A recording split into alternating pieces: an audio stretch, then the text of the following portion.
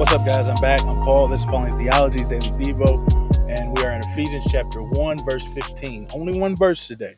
And I did this because, man, I just was so, I don't know, I was just so enthralled by this verse of what Paul has to say about the saints and that, or at least these saints in Ephesus. And I pray that it would be something that people hear about me or say about me, and that they would say similar things about you, those who are listening, man, and that are called according to the name of Christ.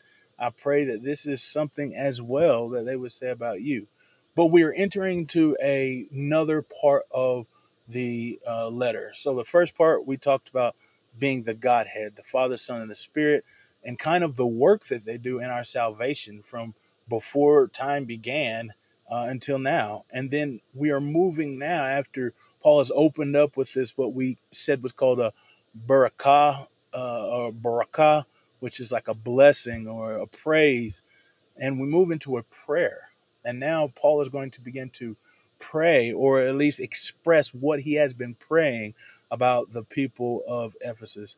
And so, as we go through these next few verses, let's think about how these can help us to pray as well. Give us an influence of prayer. But before we start the prayer, he talks about the people he's praying for and why he prays for them, man. And I think that's what's so cool about this. Like I said, I would like for people to say the same thing about me as they live their lives, and I pray that that would be the same thing people say about you. So if you haven't read it yet, 1:15 is where we're at in Ephesians. Stop the tape, check it out, see what it has to say, come back, and we'll discuss the 4 questions. If you have already read it, well, let's jump in, man. No need in waiting, right? Hey. And so, what does it say? What does the scripture say? What's Paul writing? He says, because of these things, he says, hearing about the faith that you have in Christ and the love that you have for all the saints. That's it right there, man. Just to be able to say, man, when I hear about you, I hear of your faith in Christ. I hear of your devotion in Christ. I hear about your faithfulness in Christ. I hear about the way that you live and you express that faith that you have in Christ. Because it's not only that, he says, and the love that you have towards all the saints. And so it is not only the faith that you have in Christ, but the love that you have towards the people of God, the family of God. See, he says that we are adopted into this family. And he says, and you treat each other that way. You truly treat each other like family. You truly care about each other. You truly love each other. And that is the display that I can see from the faith that you have. Wouldn't that be awesome if somebody said that about you? I know that's what I want to be heard about me. That in the end of my days, they'll say that brother Paul was faithful to Christ. He trusted Christ. He believed Christ so much so that the only way he wouldn't fall, the only way that he wouldn't crack his head on the ground was because God carried him through everything. And that's the way I want. I want to live my faith so far out on the edge. That's a hard thing to do. It's a hard thing to do. But we don't do it alone. We do it by the power of the Holy Spirit, which God has already said that he's given us. When we believe, that's when it comes, when we believe. And so also the love that we have for the saints, man, that people would say that brother loved, he cared. Man, there wasn't anything that he wouldn't give if he had it, man. He would sit there, listen. He would just be there when I needed him, man. Didn't have to say a word. But when words were needed, man, he spoke them. He helped me, disciplined me, showed me the right way, even when times were hard and I hated him for it. Yeah, that's what I want to be known for, and I pray that's what you want to be known for too.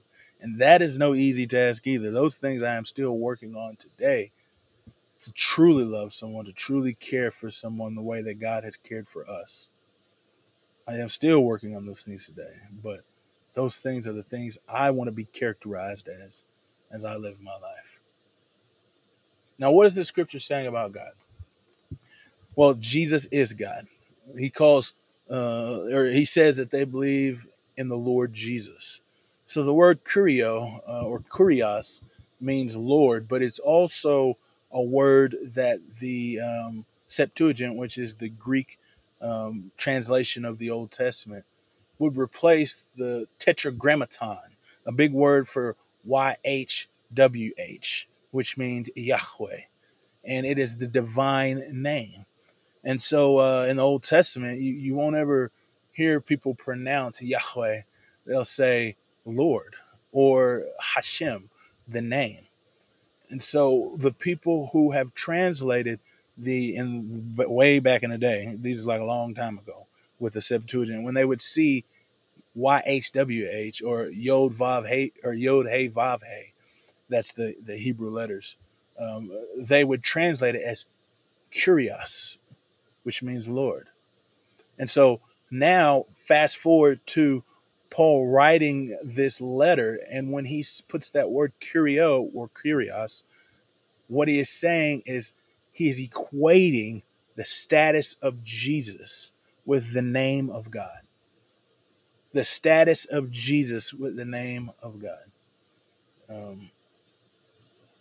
That's powerful, because it lets us know that Jesus is God. It's a way in which Paul is trying to say Jesus is God, that they are all together part of the Godhead.